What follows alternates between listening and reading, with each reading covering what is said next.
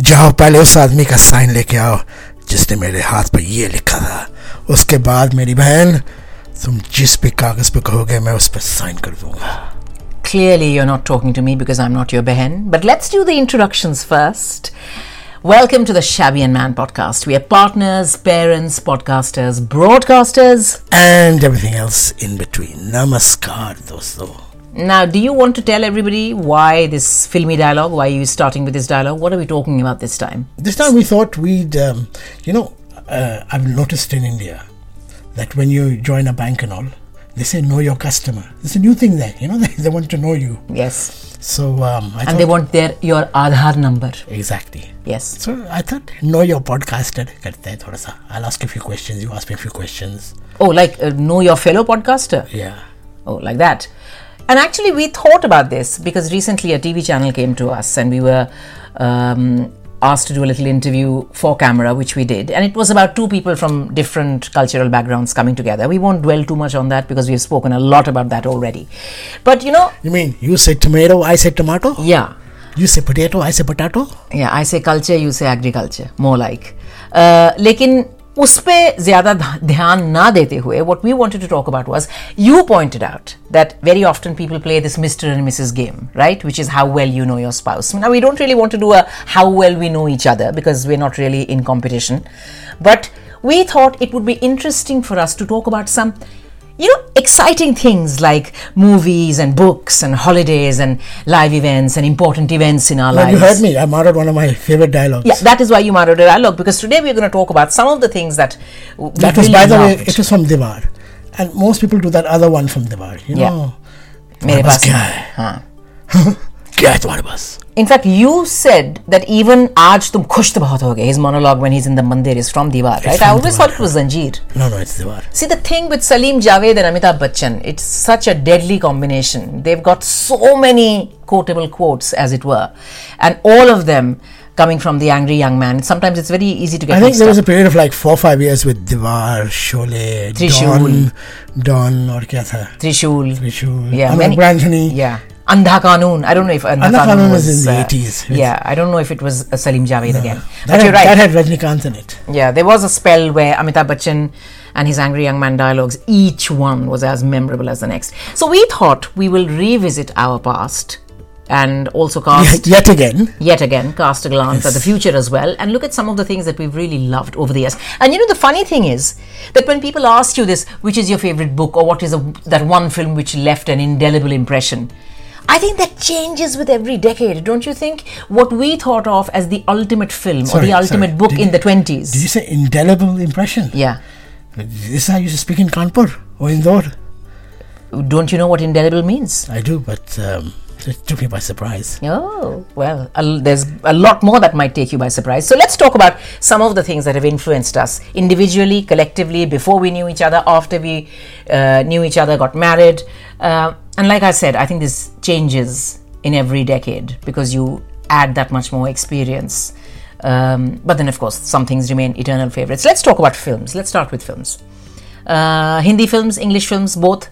Bollywood filmon mein, tell me some films that you grew up watching that you were really influenced by, or dialogues that you know off by heart to this day. It was that period, and that probably late 70s, mid 80s. See, you're one generation before me. No, it's not like I saw them in the cinema. I saw them on VHS many years later. Oh. Don't get me wrong. Yeah. But you're still one generation above me. But all those Muqadder Ka Sikandars and Do Paanch and... Do Duni Paanch. That was a comedy, right? I remember Shashi Kapoor, Amitabh Bachchan playing two teachers. Yeah, Do and Do Paanch it wasn't called. Do Duni Paanch, I think. That must be in was Bangla. Do Paanch. You must have watched the Bengali version. Okay, so on with it then. So... And those sort of movies from that period up to probably Coolie. So I remember seeing them in the cinema because I spent that period of my life in India. So every Sunday, whatever, we'd go and see a movie. Me and my friends. Can you tell me some dialogues from certain films that may have No, stayed everyone with you? knows the Don one. 11 मुल्कों वाला. What is 11 मुल्कों वाला? Don का इंतजार तो 11 मुल्कों की police कर रही है. That's right. मगर डॉन को पकड़ना मुश्किल ही नहीं, नामुमकिन है. हाँ. I like the other dialogues which are not that famous. Like I remember there was this one which says that इंसान अपनी बुराई छोड़ सकता है काका. He says काका in it. What, Rajesh Khanna? Yeah. इंसान अपनी बुराई छोड़ सकता है काका, लेकिन इंसान की बदनामी हमेशा उसके साथ रहती है. लगता है you speak from experience, huh? Anything else? That was from Don. That's good enough for now. Oh, you mean English movies? No, English movies. Yeah, English movies. I know you have many. You have many. Yeah, I mean everyone has that Marlon Brando one, not from Godfather, but from On the Waterfront. You know you do know that I went for acting lessons for a brief period in my life. Yes. Yeah, so LAMDA, if anyone is interested. I remember one of the things that we had to do, one of the monologues. The only word I learned there was monologue, was the one that Marlon Brando says to Rod Steiger on the Waterfront. He goes, "You don't understand, Charlie. I could have had class. I could have been a contender. I could have been somebody. Instead, I'm just a bum. That's all I am." ताली बजाना तो बजा ले. I'm sure जो सुन रहे हैं ताली जरूर बजाएंगे. Excuse me. So I don't know, any other films. Everybody quotes from The Godfather, make you an offer that you cannot refuse, right? And you tell me some English movie that I would have to say, I've mentioned this so many times, that you borrow dialogues from. My family is very big on crime, whether it is crime fiction, whether it is crime movies. So growing up, either crime or those mysterious kind of things like Casablanca, Rebecca, we were very big on those. So, that Casablanca line is actually a myth. Play it again, Sam. I don't think that she say play it again, Sam. She actually doesn't say it in so many. She doesn't say play it again, Sam. She probably says play it one more time or something like that. Then, of course, of all the gin joints in the whole world, she had to walk into mine, And there's so many from Casablanca. Then, of course, there are dialogues from... I would have thought your favorite movie is Sound of Music. Sound of Music, it is. I mean, I know it off by heart, so I can't even quote like one dialogue. I knew it back to front.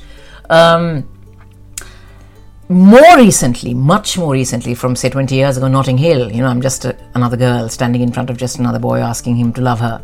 Julia Roberts, Hugh Grant, that kind of thing. So, dialogues, they stay in your mind. But when it comes to Bollywood dialogues, I think even my favorite ones have to be, if they are not from Dil Chahta Hai and Lagan and more contemporary hits, they have to be from the golden period of Javed Akhtar and Salim. I was just going to say, Salim I've heard you on air, on radio. Yeah. Maro dialogues so many times. Yeah. I still think you do them very well.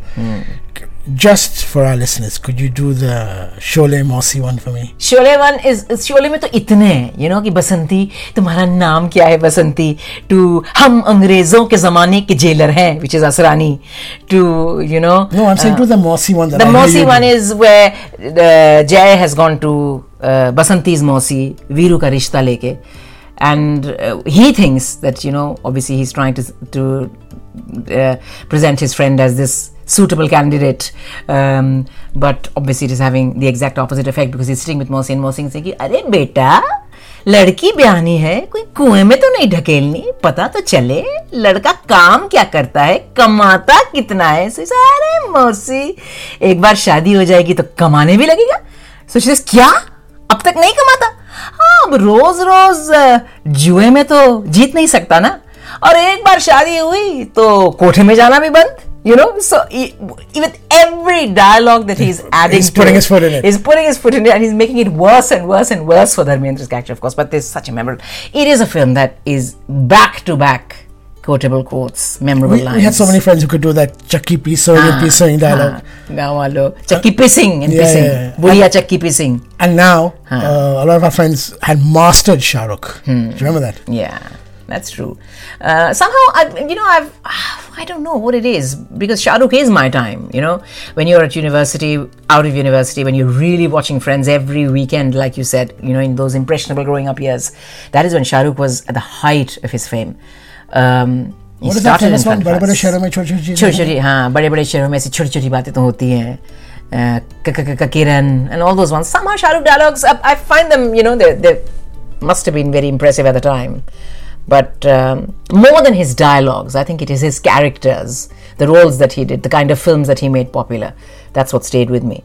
So over the years, so it's pretty much these are the films that we have gravitated to. I don't know why you're not mentioning Govinda here, because I thought you were extremely big on Govinda films as well in the noughties. I was, but which is something I couldn't stand. I can't remember a dialogue. I mean, I loved and absolutely loved the dialogues of Govinda, Kader Khan and Shakti Kapoor. Yeah. When that trio was there. Yeah. Oh, wow. Oh my God. Must have been a case of opposites attracting.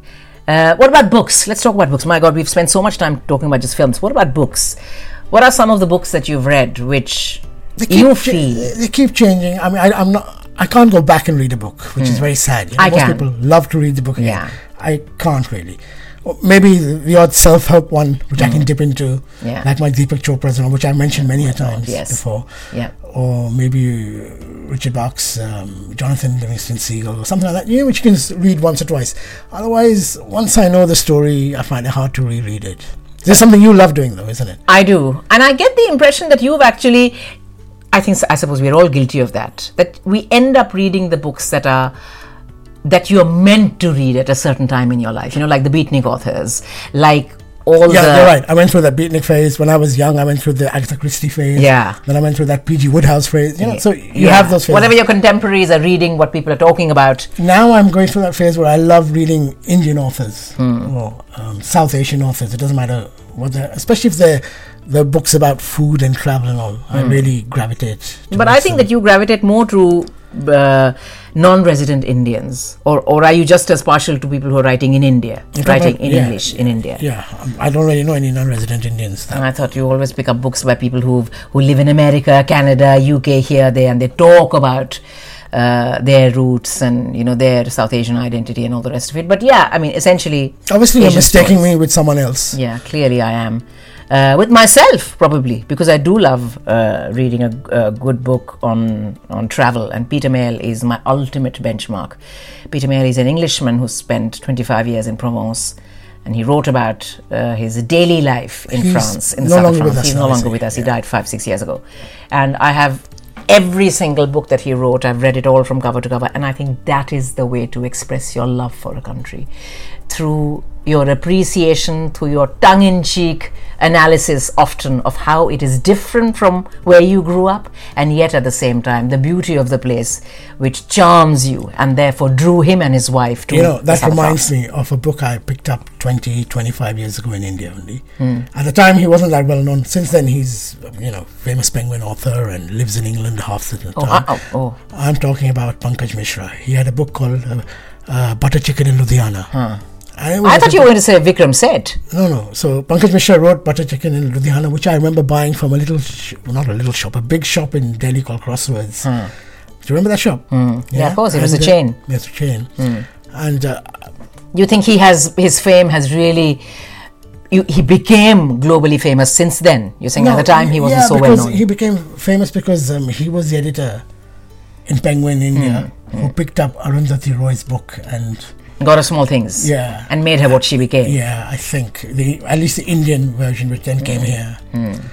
So then he became quite famous himself. Speaking of Vikram Seth, I came to A Suitable Boy very, very late. I still remember I was probably far too young when the book actually came out, and my mum and my sister and everybody read it, and it is a bit of a roast topic. It was huge. Just last week or the week before last, he celebrated his 70th birthday. Yeah, so this was one of his earliest works, and this is what put him on the global map. And for the longest time, I found it... 93, 94. Yeah, it was too fat for my liking, the book. But I warmed to the story after... It had a lot to get through. It had so many different families. No, but that is why he won so many awards for it, you know, because the research was absolutely meticulous. It is set in pre-independent India. And from the top of my head, I remember, was it the Chatterjees, the Khans, the Mehtas? Yeah, you know. So also the Mehras. Yeah. So it is about the Mehras finding their daughter a suitable boy to marry, and then the different men who appear in her lives and in her life, and scenarios and situations where her heart says one thing, but either common sense or culture or her family is saying something completely different. What does Lata Mehra eventually end up doing? That is what it's all about. And I remember we, again, talked about this a lot of times because you brought me a brilliant BBC audio play which had some fantastic names. You know, I can't remember if it was Lata Mehra, Lata Chatterjee. Yeah, not Lata Chatterjee, Lata Mehra. So, that audio play is what really got me interested in the book again. And then of course we saw a TV adaptation recently 2-3 years ago as well, which was brilliant. So yeah, even books, I mean, like I said, I always go back to crime fiction. People accuse me of having a vivid imagination, and I owe it all to my love of Sherlock Holmes, which was passed down to me by my dad.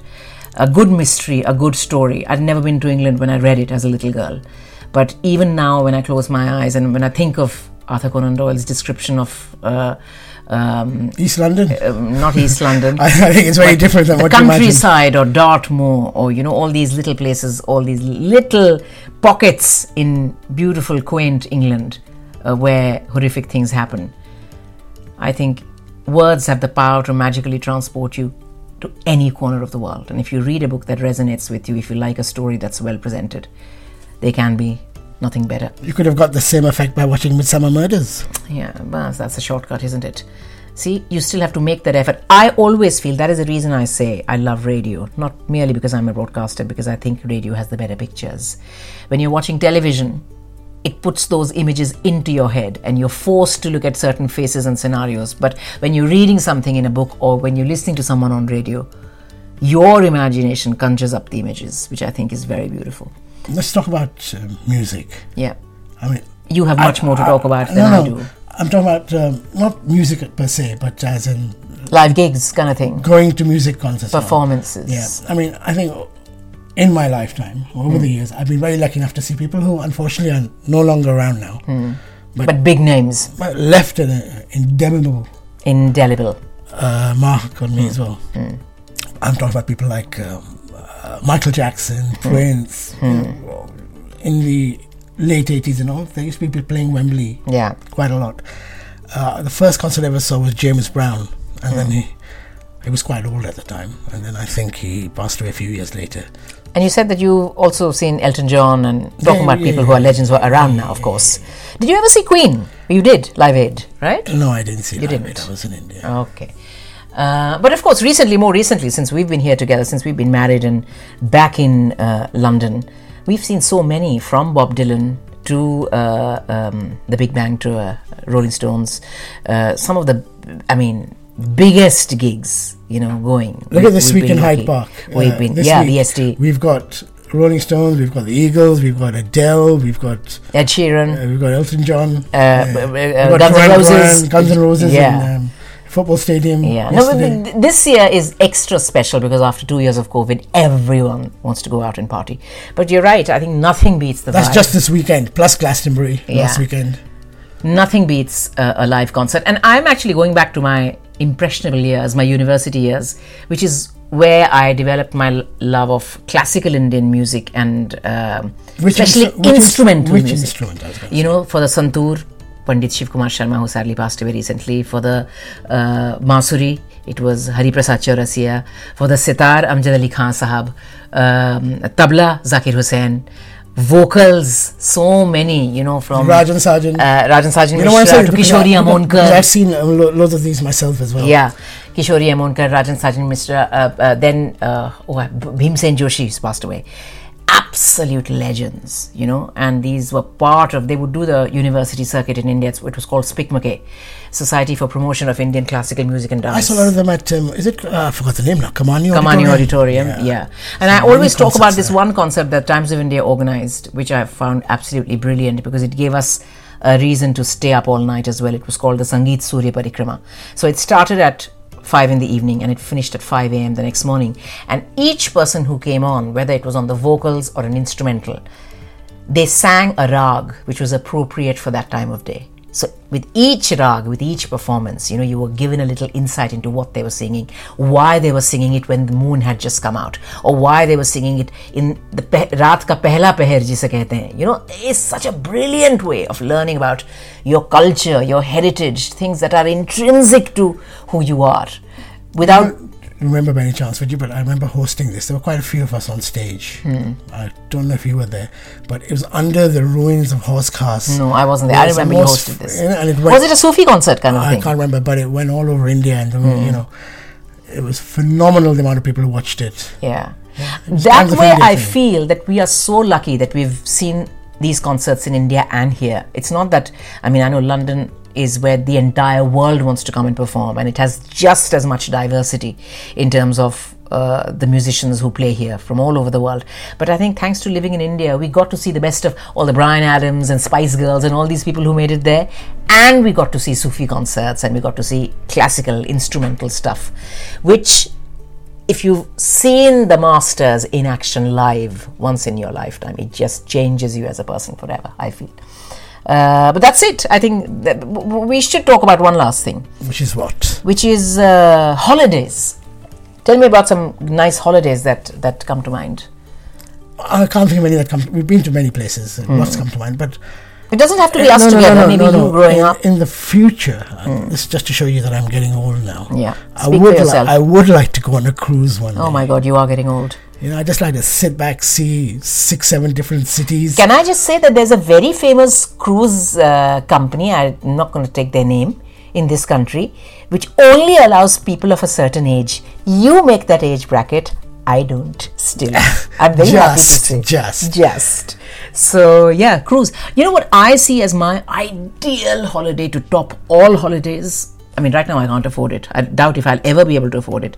But it has to be. Even with all these ads you do? Even with all these ads I do. It has to be a trip on the Orient Express, because it is the ultimate railway journey. It is the ultimate luxury in traveling on wheels. Not only do you pass exotic destinations, you're constantly fed that Murder on the Orient Express narrative in your head, especially if you've been an Agatha Christie fan. You think of all the wonderful places where the train stops. You think of all the possibilities. Where is it from? It's from Istanbul to Vienna, or is it from Paris to... No. Istanbul, and then via. It does a lot of... To Paris, maybe. Europe, and it does a lot of that Turkey and all that as well. It's absolutely fantastic. So not just the range in terms of what you see outside your window. But what about the Indian equivalent? Isn't that Palace on Wheels? Palace on Wheels. Yeah. See, Palace on Wheels ka most that is of the mostly destinations. Jaipur and all. It is Jaipur. Again, it's meant to be extremely exotic and beautiful. We may have seen most of those cities individually. The Golden Triangle, as I like to call it. But I think, it would be quite an experience. But for me, it has to be the Orient Express. That is my dream journey. But until then, we've got loads of other holidays to look back on, and you better keep saving then. And think about. So that's that. It wasn't so much about how well do we know each other, but looking back on what has really left an impression, and things that we still remember to this day very fondly. I read somewhere, now that I'm approaching my birthday, I may as well tell people.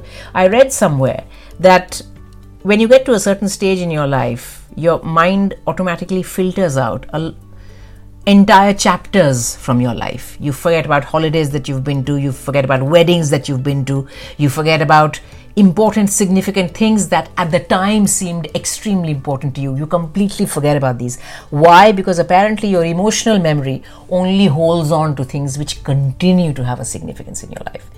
So, if somebody turns around and says, oh, do you remember like 35 years ago when we went there? Where are you going with this? Do you remember our wedding?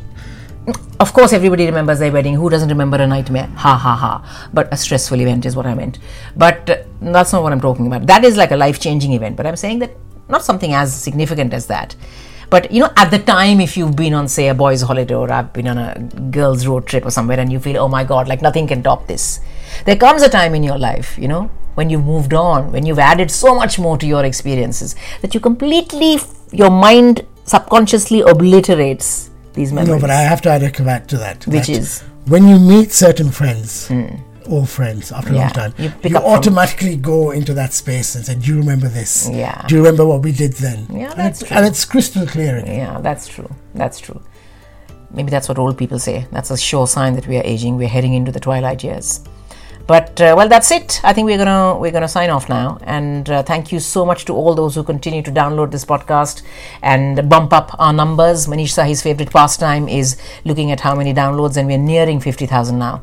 And we would just like to say a big, big thank you to all those people who tune in from around the world and give us so much love and give us the encouragement to keep coming back to this every 2 weeks. Until then, ciao. See you later. Bye-bye. Bye-bye now.